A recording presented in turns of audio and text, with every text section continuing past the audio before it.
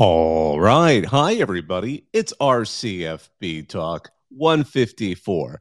It's Tuesday night.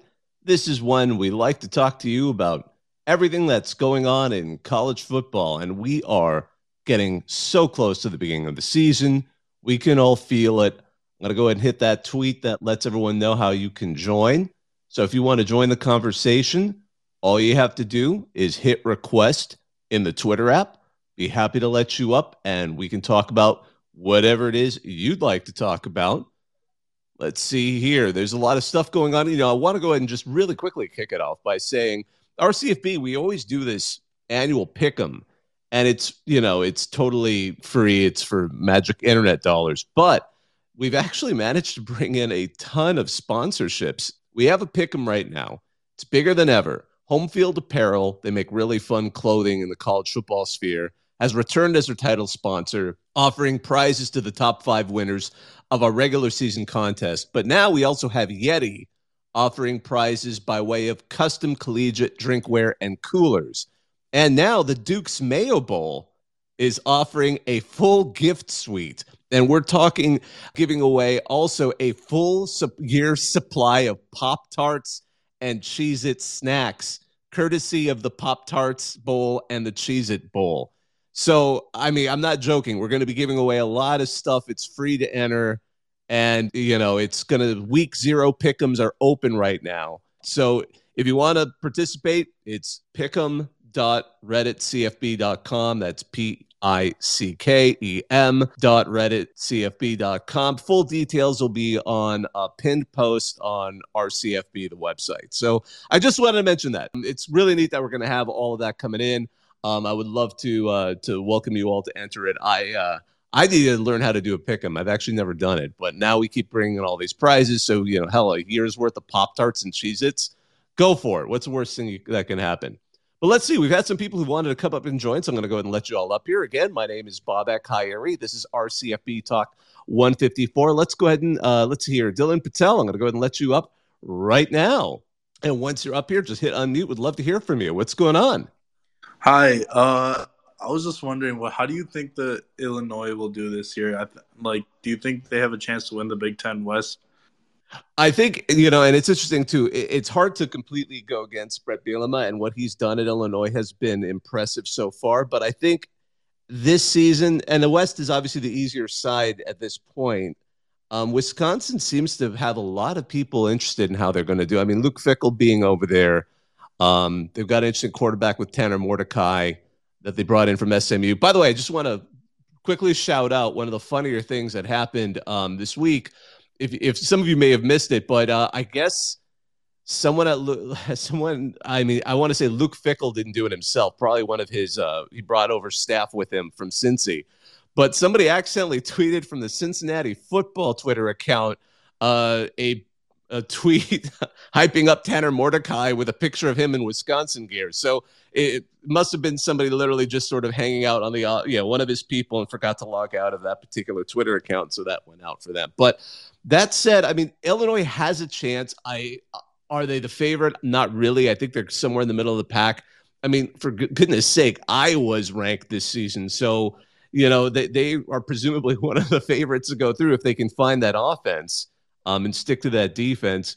I think they're going to be more of the middle of the pack, kind of competing with that Minnesota and the new look of Nebraska that's coming up. I'm actually looking forward to seeing how those two Western Division teams are going to be doing next week. I'm going to be the press box on Thursday at Minnesota for Matt Rule's debut against the Gophers. But I think Illinois is definitely going to have to is probably less so going to be fighting for the division. It could win, though. I'm not going to say it's a lot more open than, say, the East, where it seems to be Michigan, Ohio State, or Penn State. And there's certainly some reasonable scheduling there in the non-conference to build up a runway that would allow them to get into a bowl game. But I wouldn't be surprised if we see like 7 wins would be a strong season for Illinois. But beyond that, I wouldn't be shocked, only because of the talent that Bielema has. Although, again, starting a new defensive coordinator as well, it's going to be a little tricky there. But Illinois, yeah. Hey, why don't we start with Illinois? That was a good start. I just I just think like this is our last chance to actually make some noise because after this season, Big Ten East and West is going away, and then now we have to compete with USC, Penn State, Ohio State, Michigan. So yeah, I think this year's our last window to make some noise before that. I don't think it'll always be shut up. I think Illinois is in that position where you get with sort of conference teams that they'll occasionally have that year where they might.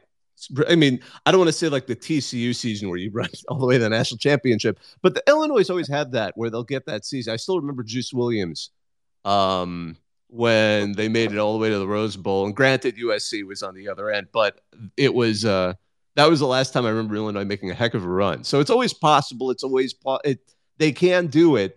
And with the expanded playoff, who knows? I mean, teams like in Illinois can have that year where they can maybe, if not necessarily win outright, they could maybe have that at large year. It's possible. Anything's possible. I think this expanded playoff is going to open it up at least for, well, to be quite frank, at least those teams in the two mega conferences that we've ended up with. All right, thanks. Yeah, thanks, man. Absolutely. Now I'm going to go ahead and let up. Let's see here, John. And as I let him up, one of the other things that kind of came up was, as we were sort of talking about conference realignment slowed down at least now that we've kind of, I think, reached the point where people just want to head into the season. Who knows? We might get a surprise here and there. But the ongoing, the Stanford, Cal, Wazoo, Oregon State, what's going to happen to them? Probably the most interesting thing that came out this week, the one that really struck me, was Stanford apparently told the presidents of Cal, Wazoo, and Oregon State, or at least the representatives there, that they are willing to go in the ACC for not only a reduced rate, but possibly even no media rights payout for several years. Like, we will go for free. I think if I'm in the ACC, I would keep Stanford talking. I heard that, they don't have quite the votes to let in those teams, and especially Stanford and Cal. And if I'm Florida State, can you talk Stanford with its $36 billion endowment into paying you essentially the amount of money it would take to get out of the grant of rights deal? Can you imagine if Stanford literally paid Florida State's way out? I'm not saying they would actually do that, but at the rate things are going, I mean, keep them talking. Will Stanford be the first team to ever offer to just simply pay a conference to be in it?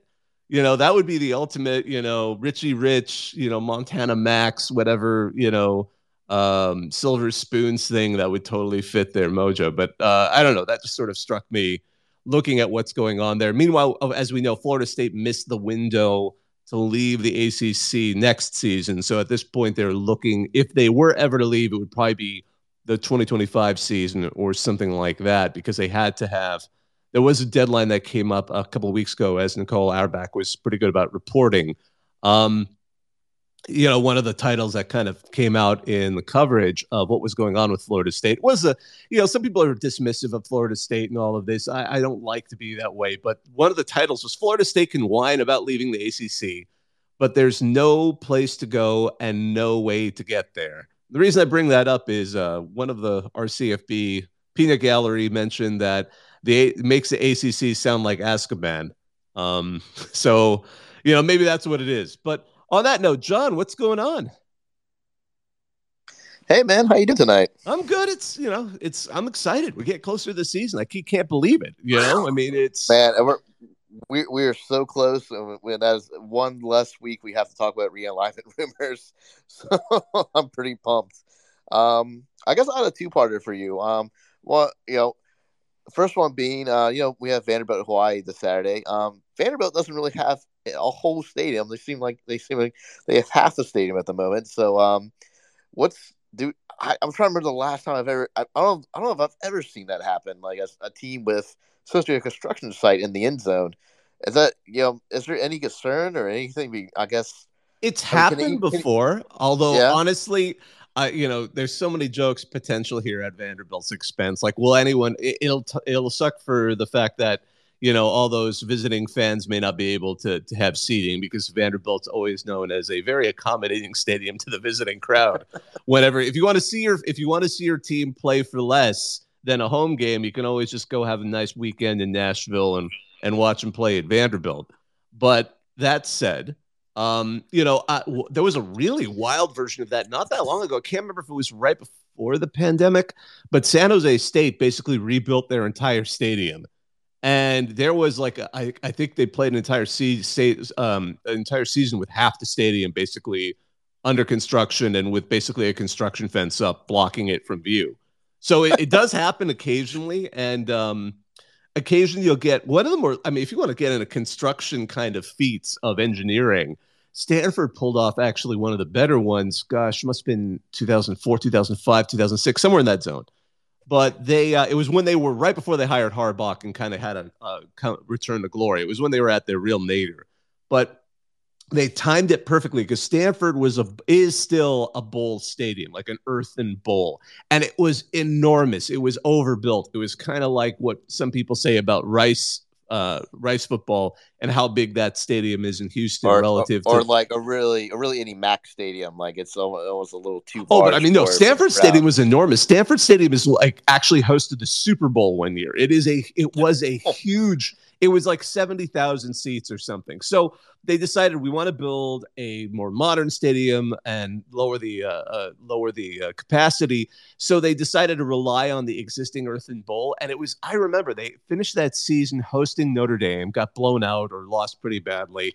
And they showed during the whole game, like just off because they have a track that kind of went out of the stadium so you could actually just drive into the stadium. They had all the construction equipment ready to literally just drive in and start breaking the stadium apart as soon as the game was done. And they delayed the start of their regular season the following season and actually had the new stadium put together by the following year. That to me is by far. But of course it helps. They still had the earthen bowl. They just basically scraped out everything, had something ready to design, and just kind of locked it into place, and boom, you have the new Stanford Stadium, and they could kind of add bells and whistles. But you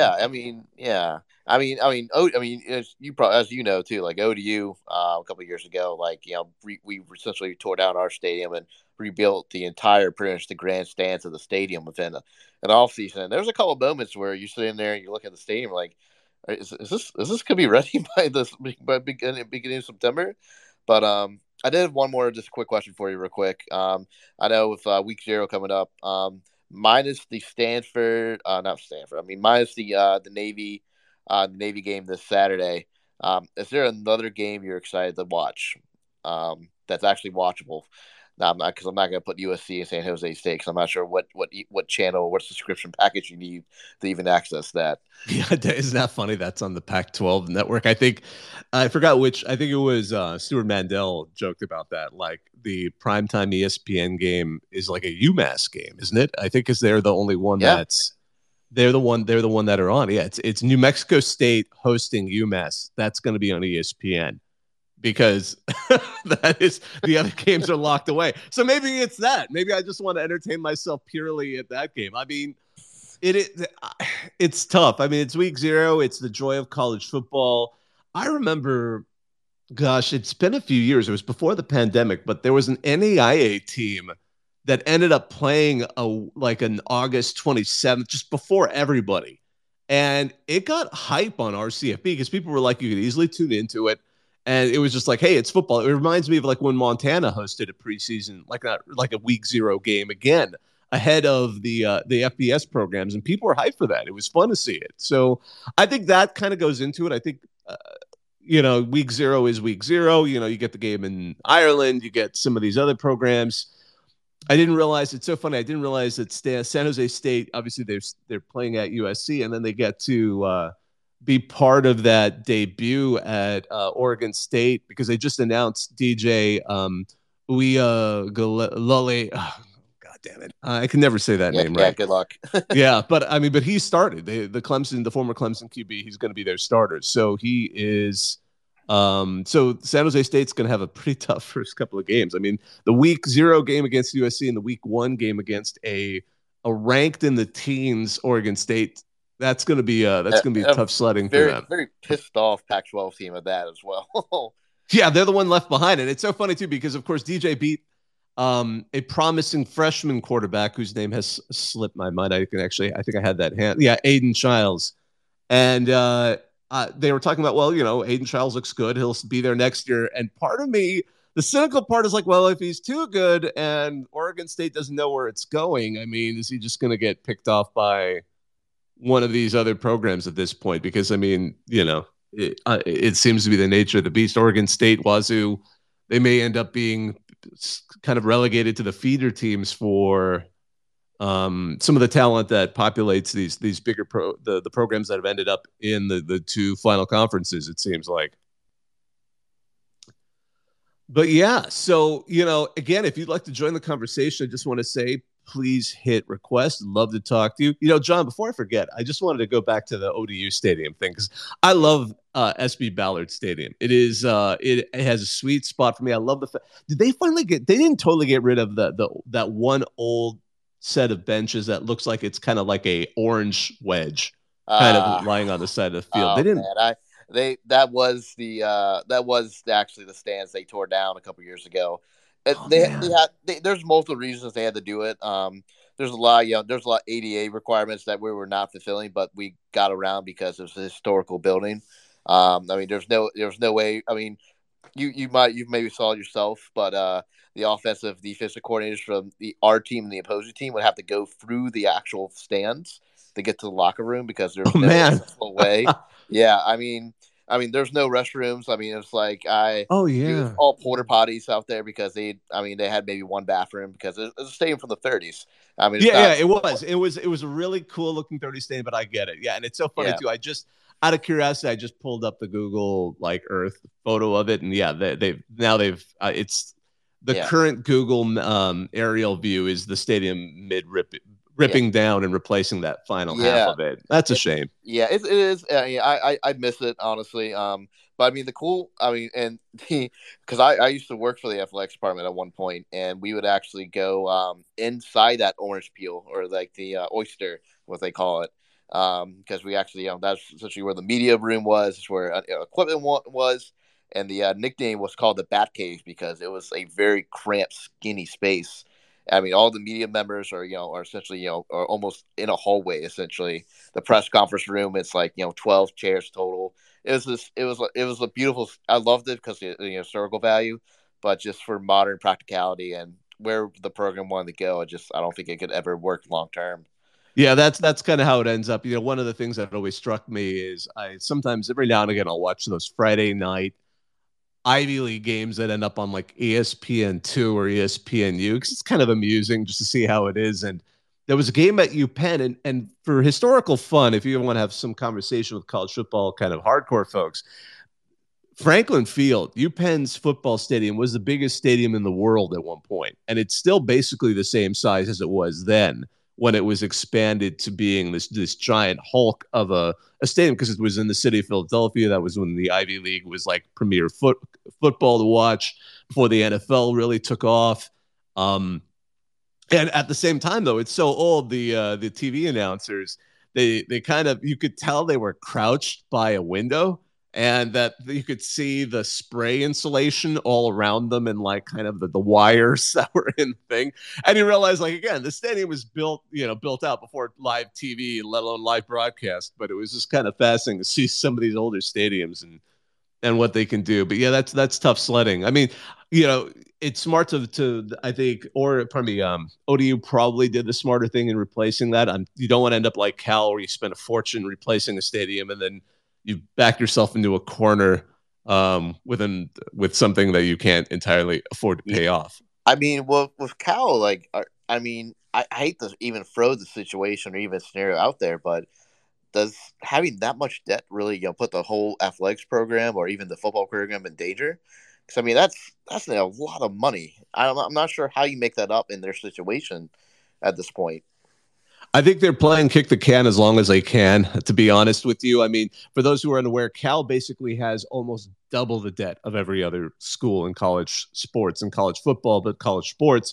And the reason, just to really quickly go through it, when they did that much needed, it was a requirement because seismically, Cal Stadium was built across an earthquake fault. And so it was slowly coming apart. It was slowly being kind of sheared in the two halves. So they decided, not only do we want to redo the stadium, but we're going to go ahead, and the locker rooms there were notorious. I mean, back in 2007, I want to say, one of the assistant coaches at a Pac-12 school raided every single visiting locker room in the Pac-12 in Cal. He included pictures. Cal's was comedy. Cal's literally looked like it was a junior high 1940s like wood stalls in a little box. This is like when we had meetings, like they even said, like when we have position meetings, we all have to go into the hallways in the public areas because there's no room in the locker room for anyone to really talk. So when Cal finally went and did this, that's fine. But Cal took a crazy risk. Because I mean, Cal football's had its highlights. We all remember. I mean, Aaron Rodgers went there. There was that stretch where they came really close to making the Rose Bowl, and then famously Mac Brown at Texas was able to lobby Texas into the Rose Bowl. But setting that aside, they were not necessarily, the creme de la creme of the Pac-12, but they budgeted the project like Cal was suddenly going to be Ohio State. And they were planning to sell seat licenses when Cal had never sold seat licenses at the prices they needed to ask for. So they did all of these things, building out Cal Stadium like it's going to be Alabama or USC or Ohio State level support, and it never materialized. That's why Cal has, been kind of, and then they've been cursed because then they've had two different field sponsors that canceled after 2 years. One was Kabam, which was like a video game app company for iPhones. That lasted for 2 seasons. And then who did they pick? What sounded like a great idea at the time, FTX. So they had an FTX field for a year and a half before FTX blew up last year. So again, it's just Cal has been literally the most cursed team when it comes to finances, but part of it was of their own making. At least now they're still getting money from UCLA because the Board of Regents of or the Board of Trustees, or whatever they call it for the UC system, is paying out money to them. And of course, it came out earlier this week. Brett McMurphy reported, at least that, from Brady McCullough, that Pac-12 Commissioner George Kliavkoff tried blocking UCLA's move to the Big Ten with the Cal Regents. So he was one of those that was trying to stop this. And instead, obviously, UCLA is paying Cal. It's been called many things. We tend to call it calimony at RCFB, but another paying them out just to I guess make up. But I don't know if it'll ever be enough. Kind of going on one other small sort of conversation on the moves. We talked about the fact that Stanford has apparently said that it will be willing to take no money to join the ACC. One of the other funny things that also came from Brett McMurphy was that apparently Condoleezza Rice, who is associated with Stanford, is a graduate of Stanford, runs the Hoover Institute there, and George W. Bush, who is, of course, very closely connected with SMU. Both of those two contacted ACC officials to lobby on behalf of the respective schools to get that ACC invite. That was Pat Forty is the one that first reported that. But that is amazing. That is hilarious that we have this happening. I cannot imagine being the ACC commissioner, and that's a phone call you get from the former president of the United States trying to pitch SMU to your conference. I mean, what do you even like? Oh, hi. Yeah. Well, I mean, what do you even say? To be fair, someone in that position is probably just as good at political speaking as any seasoned politician. Probably like, we are going to consider all our options. They're fine universities. We will consider that. Thank you so much, Mr. President. Like, I mean, at that point, you just kind of chuckle and nervously and hope that he doesn't keep asking questions or commit you to something. Because, any seasoned politician is also tricky enough to get you to say something that might come back to haunt you. But it sounds like it wasn't anything quite that bad. Speaking of conference kind of strategizing, before we kind of move on, I have to say that, Chris Vanini noted that Conference USA schools have signed a grant of rights deal. So again, they've actually signed a deal to lock themselves in. Now, that would probably be the only G5 league to have one.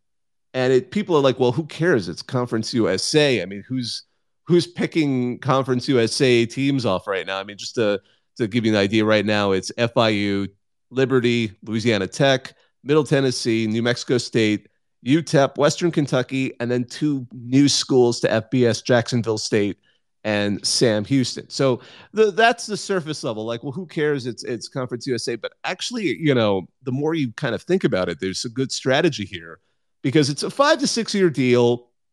That's going to keep them on ESPN and CBS. They're going to have some midweek games in October, so people will see these games. Those of us hardcore folks who like midweek football.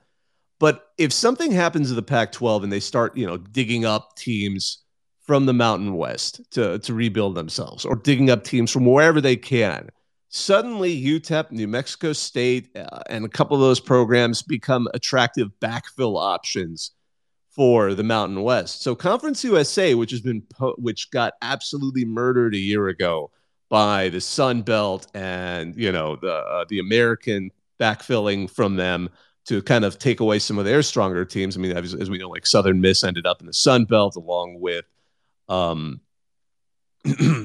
Marshall. We're seeing some of that. I think this is actually a smart move by Conference USA to try and at least keep themselves together for the next 5 to 6 years after they've taken a couple of big hits. Yeah, no, I mean, if you look at Conference USA's roster of 15 years ago, you would never recognize today's Conference USA. I mean, it's completely been flipped, turned, and rated multiple times over. So it sounds crazy at first, but if you think about just the general history of the conference, it makes a lot of sense. Absolutely. And as we kind of keep going here, I just want to say and want to encourage you out there, if you'd like to join the conversation about anything in college football, feel free to hit request. It's in the bottom left of the Twitter app. Would love to hear from you. One other kind of story I also wanted to touch on, and again, this is from because we do these once a week, so we're kind of reaching back earlier this week. One of the really striking things that came out was that apparently there was a Pac-12 president last fall, when in October 2022, ESPN offered the Pac-12 $30 million a school. There was a Pac-12 president who, quote, worked with a professor on his campus who estimated the school's market value as $50 million a school. So based on the professor's advice, the Pac-12 passed on what ended up being what would have been their lifeline, that $30 million a year deal, before the Big 12 jumped in line. And why do they say Big 12 jumped in line? If you're not familiar, the Big 12 should have technically waited another year before they renewed their media deal. But as soon as they realized what was going on, Brett Yormark jumped them in, and they renegotiated their media deal that doesn't even start for another season and a half. So people are trying to figure out who that Pac-12 president was. It seems to have been implied quite strongly by Arizona Wildcats writer. I forgot the name of the site it is, but Jason Scheer, who is really on top of the departure of the Four Corners schools. He seems to imply strongly it was Arizona State's president, President Crow, which wouldn't be shocked because he's been long known as Larry Scott's biggest defender at the conference and one of the biggest ones who wanted to support the entire thing. So there we go on that. But moving on from there. Oh, looks like we have someone who wants to come up and speak. Scavenger, I'm going to go ahead and let you up. Yeah, and I just want to say there's lots of shifts going on just across the board in terms of administration and other things too. But I want to let's go ahead and Scavenger. What's going on? How are you? Hey, how y'all doing? Great. All right. Hey, I have something totally off topic, but I thought it was very interesting. Shane Beamer, he announced today against Kentucky before kickoff that the creator of Sandstorm, he's going to be actually performing Sandstorm before kickoff against Kentucky. I saw that. That is like one of the top things on our CFB right now, is that they're going to have that. And I didn't realize, and my dumb personality, I didn't realize it's actually a live performance. Yeah, it'll be before kickoff. So I thought it was pretty cool because I know the fans have been wanting that forever. And he announced it at his press conference today. It's pretty cool. It is, and it's awesome. Of course, it's electronica, so I think it is just one person, right? I mean, it's going to be great. I mean, any good show, it's going to be awesome. I'm sure it's going to be synchronized with the lights, and that's going to be a hell of a thing. That's one of the better game one kind of for opening, or at least is that the opener? That is the opener, isn't it? No. Oh no, it's week 12. Week 12. Yeah. I'm so sorry. No, that's going to be hype. I'm not sure if it's going to be in the stadium because they were talking about it might be like in Gamecock Park, or that's outside the stadium. So I'm not sure if it's in the stadium though. That is awesome. Well, there's plenty of time between now and then to make that memorable. That's going to be That would almost be like, I mean, the only other team that I would really be curious to see something like that happen, although good luck. I mean, they're in retirement mode now, would be like Metallica playing at Virginia Tech. You know, Oh yeah. that would be. But I mean, this is more plausible, and this is something. I mean, I'm excited for South Carolina fans, and I love Shane Beaner. He's excited. We had him like 2 off seasons ago. We had an interview with him live on RCFB Talk, and I'm glad to see stuff like this. This is good for the program, and I think this is going to be fun for fans. And I think any fan will get a kick out of it. I think even Kentucky fans who are going to be visiting are going to get a kick out of that. Yeah, for sure. Y'all have a great night now. I'll talk to y'all later. Yeah, take care. All right, I'm going to let on Yeah Boy Ron. I saw him on earlier, and he's back up. And then I'm going to let on Ski Mask Smurfy after that. Hey, Yeah Boy Ron, what's going on, man? I say you're talking about Metallica there for a second. I remember my freshman year at Virginia Tech was Frank Beamer's last year. And I remember all the time we were like, oh man, they should try to get Metallica for his last home game or whatever. So you just reminded me of that. I haven't thought about that in years. But a few times now, when talking about Cal, we brought up their debt. I don't know what the exact number is, but I don't know why they just don't do what Rutgers in New Jersey did, where the government and the school just forgave the athletic program's debt. Again, I don't know what the number is. That just seems like something that they could do if it's just to the point that it's so unmanageable. You're gonna freak out. It's nearly $500 million. Wow. Yeah. No, I mean it isn't as I said, it's over double the next school. I think right now it's more than 440 million, and it's supposed to eventually clock in at like nearly $500 million. So when I'm saying Cal is in a situation in a class all itself, it is in a zone all of itself in terms of the sheer amount of debt service that it has to pay. Because I think for Rutgers, what ended up happening was they just forgave like $50 million, which is, a lot of money, but $500 million, that's insane. Yeah, and I think because no one really pays attention to Cal, it just kind of keeps slipping by in the background until occasionally it comes up and people are like, you did what? Wow. That's crazy. So, thanks for taking my call this week. Yeah, absolutely. Oh, goodness. Yeah, no. So I'm going to go ahead and let you up. Ski Mask Smurfy, when you come up here, just go ahead and holler. One other thing I just wanted to mention, one of the other pieces of big news, well, relatively big news that came up today was sort of a, at least I wouldn't say that the conclusion of a saga, but Jim Harbaugh has announced that, or at least Michigan has announced that he's going to take basically a voluntary 3-game self-imposed suspension. Those of you may know the saga. What started as a really, and the whole thing is silly because the worst part of it is self-inflicted.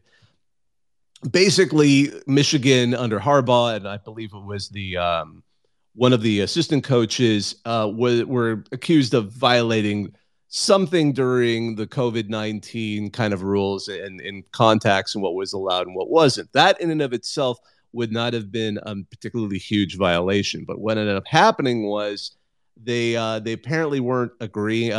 Coach Harbaugh wasn't apparently very amenable to working with the investigators, and that in and of itself became a level 1 violation. So what started to happen was a proposal of whether or not he's going to be suspended from games. Of course, the way Michigan's schedule is set up, those early games are not particularly ones that are going to challenge what is the preseason number 2 team. Of course, we say that, and Appalachian State happened, 2007, but we'll assume we're not going to have something crazy quite like that. But it was originally proposed it was going to be 4 games. I believe the NCAA's Committee on Infractions didn't agree to those terms, so unilaterally Michigan's instead going to just have him sit out for 3 games, which will be, again, the murderer's row of home games versus East Carolina, UNLV, and Bowling Green. The 4th game would have been Rutgers. So again, not the worst lineup of teams for Harbaugh to have sat out. But right now they've announced he's going to sit out those first 3 games, which again won't necessarily be huge, but maybe something in what will still be an ongoing negotiated resolution with the NCAA on that infractions case. So I just wanted to mention that one only because it has been one of those topics that has been ongoing as we get closer to the season. So, Ski Mask Smurfy, I see you're up. What's on your mind? Well, first thing a couple things. As a Michigan alum, is like this whole Harbaugh deal is sort of weird. It's sort of like, okay, went from 4 games to agree to. Wait, can you hear me? I am. I'm right here. No worries. No, I was listening to you. I get it. No, I was just because my phone wasn't showing that I was speaking, so I was just double checking. But Don't yeah, worry it's sort of about it. weird. I get it. Sort of weird. He agreed to the NCAA, like, hey, 4 games. Then the infractions committee is like, no, and the school's like, we'll give you 3 games. And then it's gonna be weird if it's like the infractions committee is like 3 games is fine, because then it sort of makes it seem like this whole ordeal was just for nothing. Like you guys are extending this out. And the worst part is like, by the way, these things work is this is not gonna get settled until next year.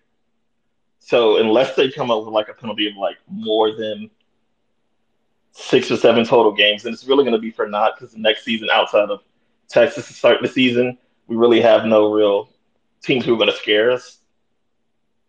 But I agree, and I think just kind of I want to just really kind of, and I apologize to jump in right there, but I think part of Michigan's strength this season is it's got so much veteran talent, and this seems to be Harbaugh's best chance at making that push not only into the playoff but actually into the title game. And I wonder if there was some strategy to that, like as you said, like well, let's worry about resolving this next season. We'll take these 3 insignificant games at the beginning, and maybe the worst case scenario is the NCAA says you still got to lose one more. You guys still got to skip one more game next season. And if it's a tough one, nice. But I don't think the expectations next season will be quite the same for the Wolverines as they are this season. I wonder if that's part of it. But go ahead. I apologize. You got me thinking there.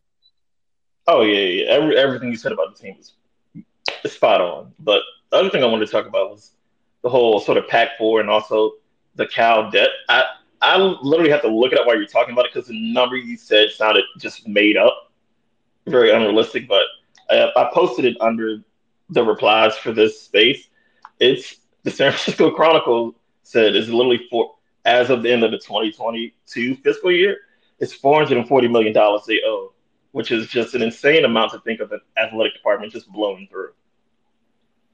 Yeah, and it was just that one big. Like they decided again. I'm imagining the meeting. Anyone who's had anything built will tell you, like working with a contractor, an architect, they kind of will throw the crazy, they expect you to push back. I don't think anyone ever pushed back. I think like here's the Rolls Royce version of redoing Cal's stadium, California Memorial Stadium, and they're like, done. We're gonna totally be able to pay it off like an Ohio State.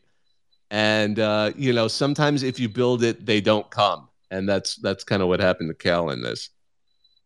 Yeah, and the last bit with Cal is more so talking about the Pac, where I think the optimal thing for the 4 teams left may be to somehow form an alliance with the Mountain West to create a new conference. Because when you sort of look at the way like TV really works in America, there's really like there's 2 seasons of TV. It's September to May, then that summer season, which people aren't really watching TV.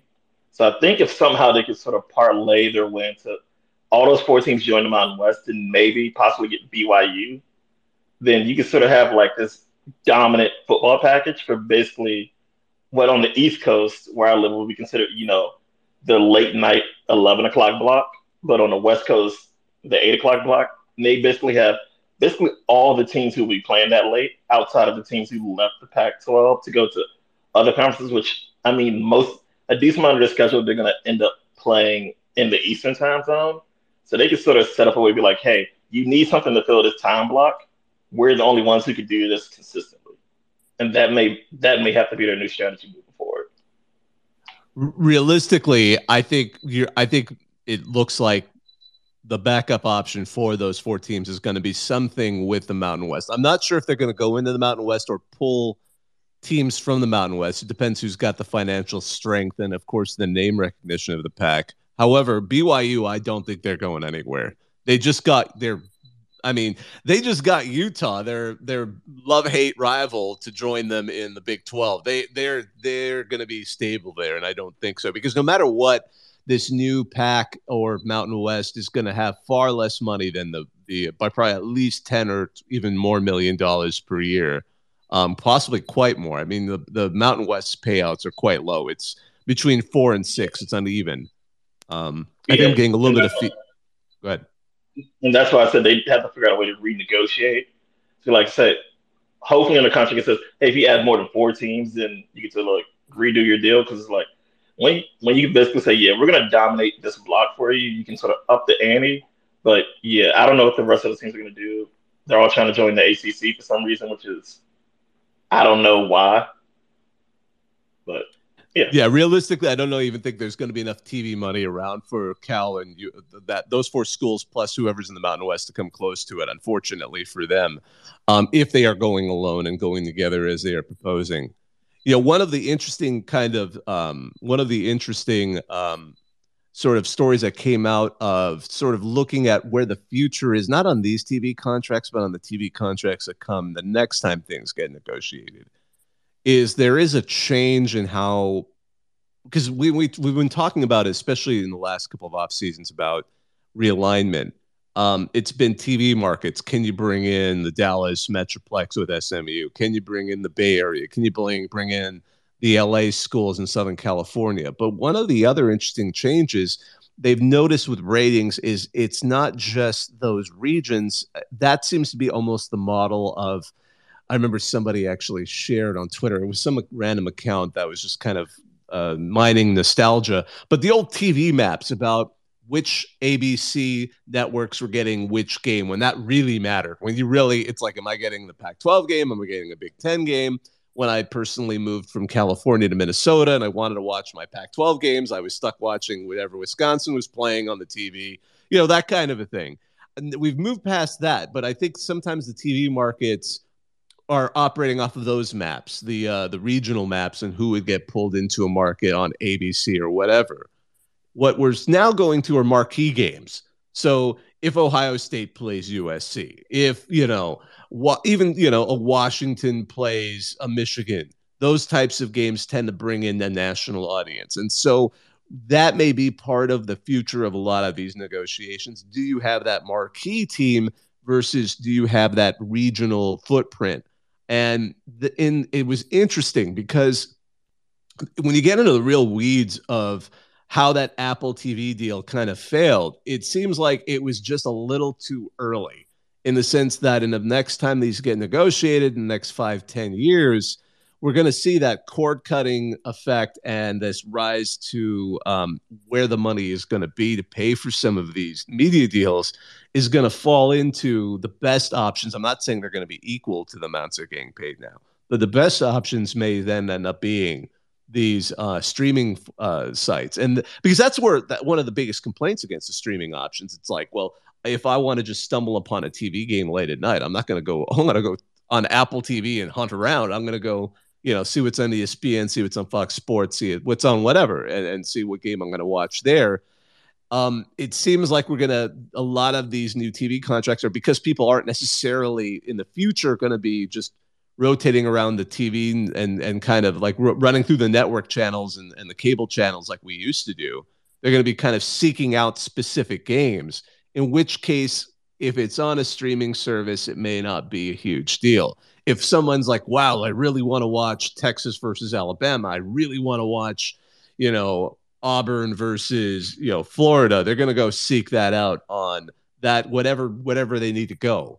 So I'm not saying that's going to be that's one of those things that's going to come up the next time these really big TV negotiations get talked about, because when you get into the weeds with the people that are the decision makers, that is the future that they're seeing. It just, for some reason, well, not for some reason, it just was a little too soon for this last round of really big TV deals. There's still enough money getting thrown at cable, even though it is slowly dying, that people are that, and you're not, if you're the people that are negotiating these, if you're the recipient of that money, you're not going to go like, well, the future might not, who cares about the future? You got to get that money now. So that's what they did.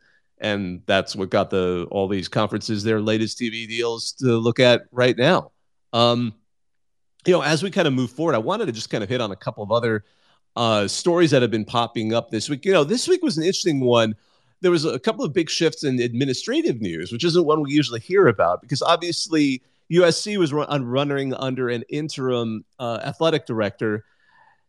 They had a really successful run under their previous one, Bowen, who was brought in from Cincinnati, but he left due to things that were apparently from his days at Cincy and had somewhat arrived while he was at USC. But Mike Bowen had some sort of, what do we understand, kind of abusive personality. Nothing that was going to get USC into a lawsuit, but something where they had to basically get rid of him. So that during the offseason, Mike Bowen, who had negotiated, who had hired Lincoln Riley, who had gotten USC into the Big Ten, abruptly left. So 2 steps forward and 1 step back, 2 probably giant steps forward and 1 step back there. But USC has now taken the athletic director, Jen Cohen, from Washington. So she's going to be now starting. She started actually today at USC. Interestingly enough, she also negotiated a Big Ten move because Washington, her previous school, has now joined the conference. They're not going to be reportedly taking as much money as the rest of the team. So it's kind of fascinating. Someone who is extremely familiar with what the Big Ten offers is going to be heading to USC, knowing that instead of dealing with the hand that she was going to get dealt at Washington, she's going to get the full effect of joining the Big Ten while at USC. So that'll be an interesting one. USC needs a little less controversy. They've been edging away from that, but ever since the NCAA slammed the school over the Reggie Bush thing, which really, I mean, now in retrospect, unfortunately, USC is like I won't compare it to what happened to SMU in the 80s, but after SMU got the death penalty, there was basically an understanding that the NCAA was never going to do the death penalty again because they saw what it did to Southern Methodist. With what happened to USC, I mean, Lane Kiffin was there and got blamed for something that happened under the got the brunt of what happened under Pete Carroll. There's an understanding that they may not even go that far again in the next level. So every team, there's always that team that becomes a poster child, unless your name is Mizzou, in which case apparently they'll just go after you. But that's one of those changes. The other change at Nebraska, Ted Carter, the school president, is leaving to become the president at Ohio State. Money's got to be involved there. I mean, there's some university programs, university systems that just pay an enormous sum to the university president.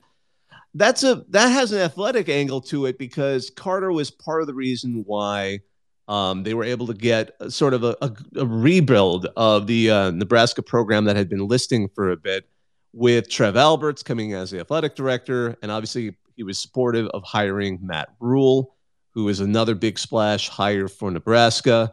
We're going to see how that goes next week. I'm going to be in the press box for their start at Minnesota. It's going to be an interesting game.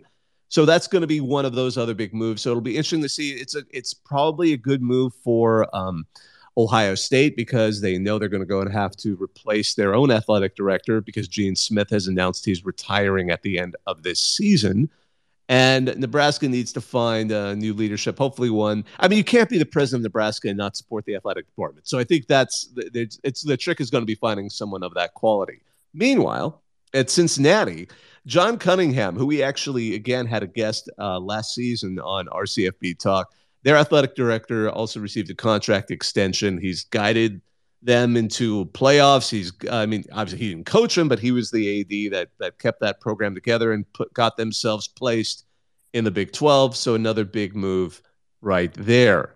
One of these other stories that we talked about a lot during the offseason, the poster child for NIL excess, was Jaden Rashada. Some of you may remember that. The young QB was apparently offered something north of $13 million to go play at Florida under an NIL deal through one of these collectives that was going to basically compensate him for doing the things like showing up and for media events, signing autographs for fans, things like that. And they were basically going to hand him what would have totaled something like $13.8 million over his time at Florida. Famously, in December, it all fell apart. And they were going to give him the initial payment for like $500,000 was due. It didn't arrive. And by the next month, he ended up at Arizona State.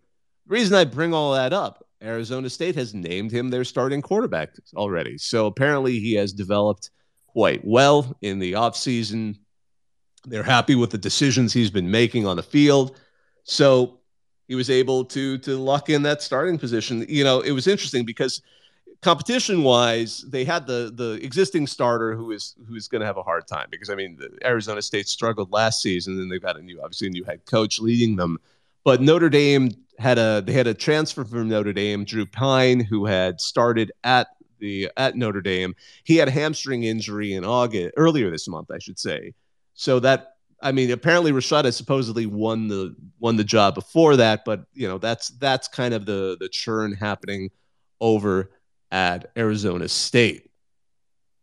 Speaking of landing top QBs, apparently USC has landed the top 2026 quarterback Julian Lewis over Alabama and Georgia. That's a big move for USC because, again, if you want to compete at the top level in the Big Ten, you have to be able to beat those programs, particularly those SEC programs, for some of those players. Ohio State, notably, also just landed, I think that was reported today, 5-star defensive lineman Edric Houston, again, another Georgia player from the state of Georgia, and beating Georgia and Alabama for that. Again, that's something you'd expect more out of an Ohio State.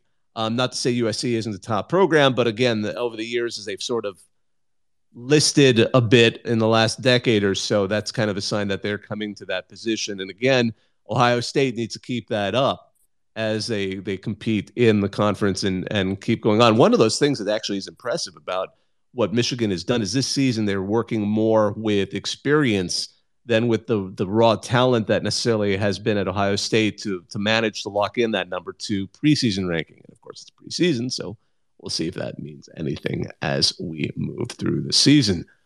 All right, you know what? We're slowly wrapping up here. I'm really glad we had Scavenger, SC Scavenger. I don't know. I'm glad he mentioned that because one of the things I was planning to touch on was the fact that Darude is going to be performing at South Carolina later this season. The famous opening song they have when they start their games. You know, one of the other kind of sniping that's been happening in the offseason with all these conference shifts was from North Carolina. Their Hall of Fame women's soccer coach, Anson Dorrance. This is something Stuart Mandel reported. He's apparently not a fan of the ACC adding a Cal and Stanford because in his mind, quote, I want Cal and Stanford to die on the vine. So rivalries never cease. I mean, again, recruiting even in something like women's soccer, which North Carolina is obviously a strong program in that sport. Any opportunity to keep them out is something that he is interested in doing. The other kind of ongoing story in the background is going to be where the playoffs end up, because as we know, it's going to be a 12-team playoff starting next season and the season after that until they kind of renegotiated. It was going to be 6+6, which meant the top 6 conference finishers, which was implied to be the Power 5 plus 1 G5 would be guaranteed in the playoff, plus 6 at-large teams. Since it starts in 2024 and the Pac-12, as we know, it is not going to be there in 2024, the question has been what to do. There have been 2 schools of thought. The SEC has been in favor of a all at-large 12 best team model. That's probably not going to move far, only because it's going to get pushed back from many quarters and possibly even some political and legal pushback that we know happens when you really anger the G5 programs.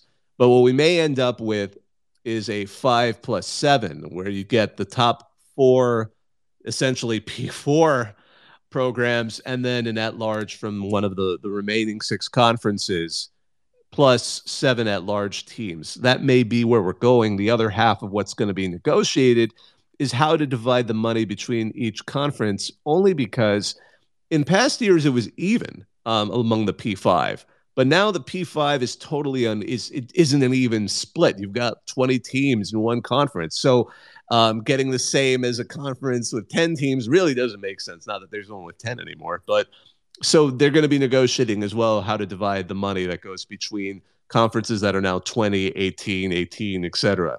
I see a couple of hands up. So John, and then let's get back to Ski Mask Smurfy. What's up, John? Yeah, I just actually was curious. I know I asked you what your favorite game for this weekend, but I guess for week 1 of the season, what game are you looking forward to the most? Oh boy. Oh man. I am not quite sure off the top of my head. Let's see here.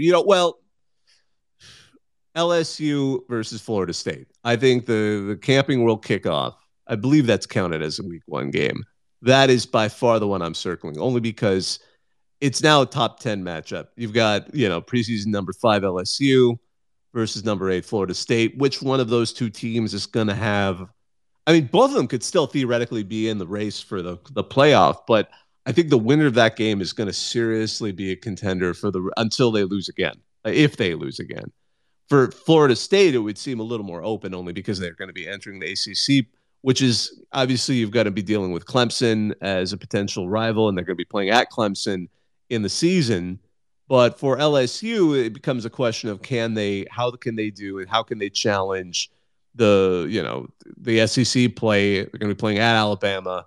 They're going to be competing with, potential. I mean, they missed Georgia in the regular season, but they're going to, if they move through, they're, again, because I believe, the SEC is moving towards no divisions. They're going to be moving toward, at least in terms of the title game. Is it this season where they're moving to?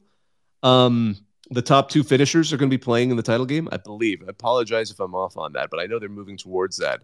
And if they do, again, that would also be another opportunity for LSU to make it in again, as they did last season, and have a puncher's chance of making it into the playoff, either as the SEC champion or as an at-large team. So that Camping World Classic, it is probably the Camping World kickoff. That game is going to have so much riding on it for those two teams that I remember last year's was interesting because we weren't sure how either team was going to be. You had Florida State, are they good? Are they not? And then you had Brian Kelly, which everyone was just laughing at the silly accent he did when he first got there. And we're ignoring the fact that he actually knows how to coach a football program. So this season, I by the way, I just have to say, LSU fans, I think they would trade up. That would be funny. Would they trade a national championship if Brian Kelly then adopts the most absurd Southern accent ever? Like, I want to see him come out like a gentleman, like in the Garden District of New Orleans, like Bobby Hill in that one King of the Hill episode where he's affecting, talking about, oh, this flower is wilting. Like, I would, that would be the most amazing trade-off. Will you accept Brian Kelly acting as someone who is like a fine Southern gentleman from Louisiana, versus a national championship? I don't know. Like a Looney Tunes character, pretty much. Yeah. Yeah. Oh goodness. I was gonna say my game I was looking forward to the most as ODU guy is, of course, ODU at Virginia Tech, for Saturday night. No, I think there's a Tech guy somewhere in this chat. Or he said he's a Tech person, but I can't wait for ODU West Campus to have another win once again at Blacksburg. I still remember that ODU upset at Virginia Tech. That was one of the wildest things I ever saw, and we had a photographer on the field for our CFB, and that is just one of those crazy moments. And it's always wonderful when you see those kinds of deep rivalries between kind of one-sided rivalries where one team just hates playing them and the other one just keeps knocking them off. Hey, Ski Mask Smurfy, what's up?